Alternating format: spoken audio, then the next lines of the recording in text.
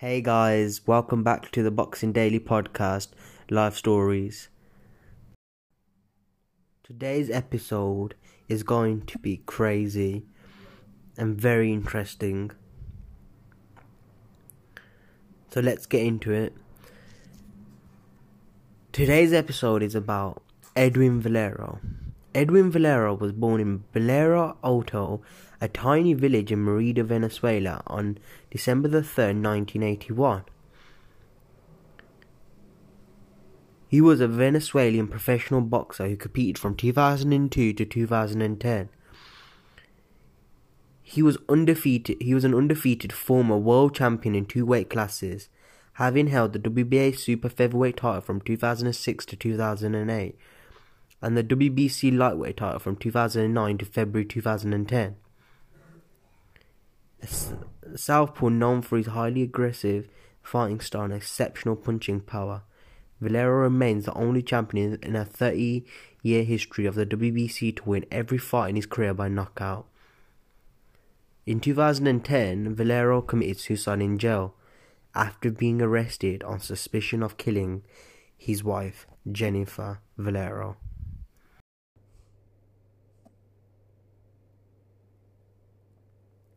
Edwin Valero's early life. His upbringing was full of immense struggle and poverty. Money was so low that Valero, his two parents, and four siblings had to share just 2 bedrooms in the family home. His father abandoned him when he was young after his parents split up, and by the age of 9, Valero was forced to drop out of school. He spent most of his days helping his mom, a dishwasher, earn extra money by picking and selling fruit at a bus station in El Vigia. The family struggled, barely having enough to eat. It was at 12 that he was left homeless, living on some of the roughest streets on the planet. When Valero got a job at a bicycle shop, the owner was a former boxer. He encouraged Valero to get into boxing, rather than not be able to pay for the travel. Valero looked to move into the boxing gym under the supervision of Oscar Ortega. It would be his home for the next 8 years. During his early life, he was involved in gang violence and heavy drug use. His mother is said to have told reporters that the circle of friends he ran with, and I quote, robbed and killed people, and that he was the only one out of the 30 to live to see his 20th birthday. Valero described his childhood as like being born in the 7th circle of hell, and said on several occasions during interviews that he was deprived of a normal upbringing. Speaking years later about his aggressive fighting style, where he would yell and hiss at his opponents as he threw punches, he said, "There is something inside me that I have to unleash on someone. Perhaps it's anger, hatred I feel at having been denied a childhood." His work ethic was always talked about, and it began as a youth when he would train daily with Ortega. He was a star amateur, winning 3 national championships. He only narrowly missed out on going to the 2000 Sydney Olympics when losing to future IBF featherweight champion Vladimir Pereira by 5 points at the Maracas Trials final in Argentina.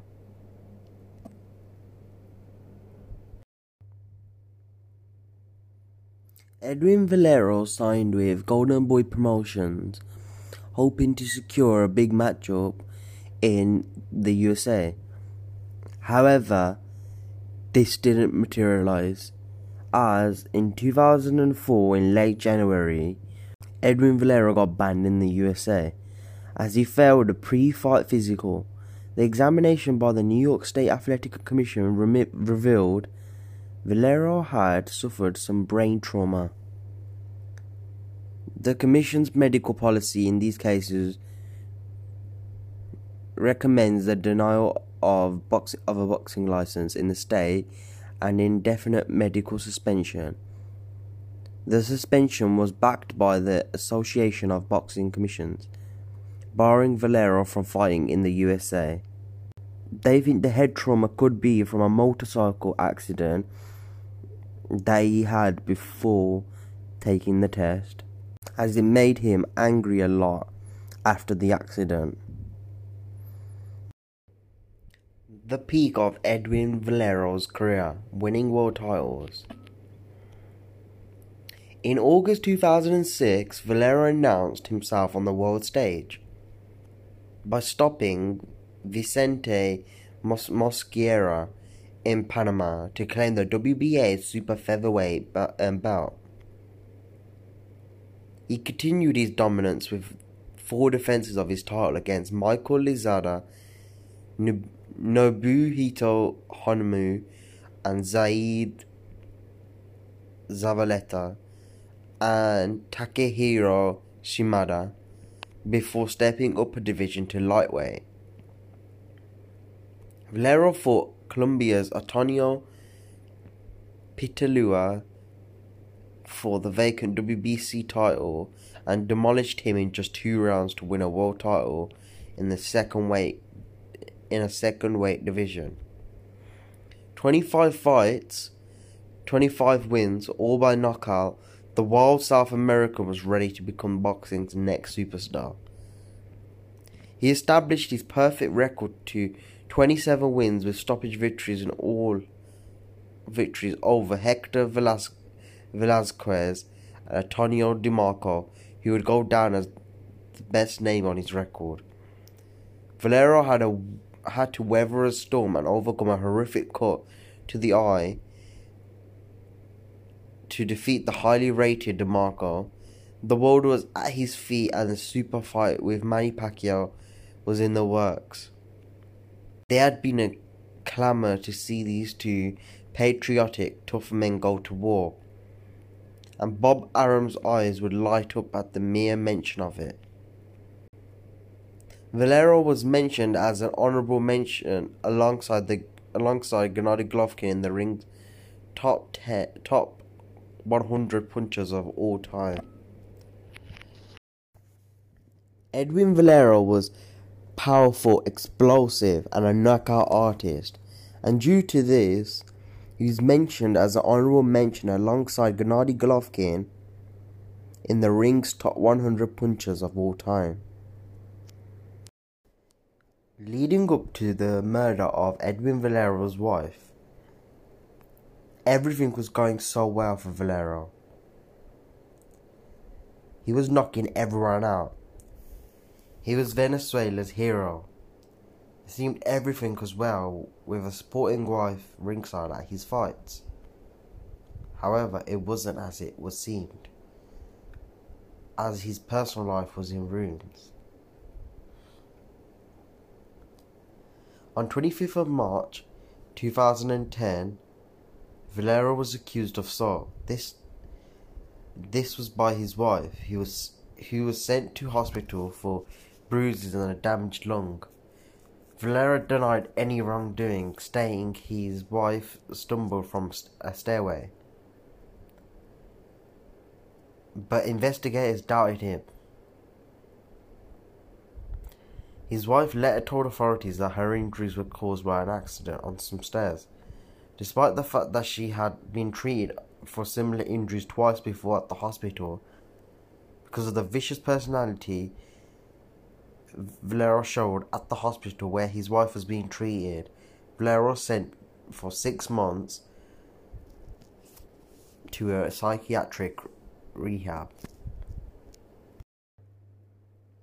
On 18th of April 2010, Valero was arrested after police found the body of his 24-year-old wife, Jennifer Carolina Vieira de Valero, in a hotel in the city of Valencia, Carabobo. She has been stabbed 3 times. Valero was considered a suspect and was taken to jail. Valero allegedly admitted to the hotel staff and security and the police that he had murdered his wife. He admitted to killing his wife on Sunday night in April 2010. Edwin Valero descended the stairs and walked across the hotel lobby where he was staying in Valencia, Carabobo, and allegedly whispered into the ears of a security guard that he just had murdered his wife. Moments later, Jennifer Valero was found by the hotel staff lifeless, laying on the bed of the hotel room in a pool of blood with 3 stab wounds. Drug abuse and mental health issues played a key part in the suspicion of killing his wife, Jennifer. He was said to have been diagnosed with schizophrenia in the months leading up to his wife's death. Those who had dealings with him had noticed his behaviour had gotten strange and that things weren't quite right. Legendary boxing promoter Bob Arum said years later that Valero became, and I quote, totally erratic, and that he didn't seem normal. Also, the Venezuelans boxer's former promoter Akira Honda admitted that Valero had real substance abuse problems. It was believed that his troubled childhood, substance abuse, and his previous brain injury were the main factors towards his violent tendencies and increased paranoia. In the hours before Jennifer's death, Valero had even asked staff to check under the bed to make sure no one was hiding in his room. The day after Valero had allegedly murdered his wife, he hanged himself by his trousers in his police cell with a picture of his family stuffed in his mouth. He was pronounced legally dead at 1:30 a.m.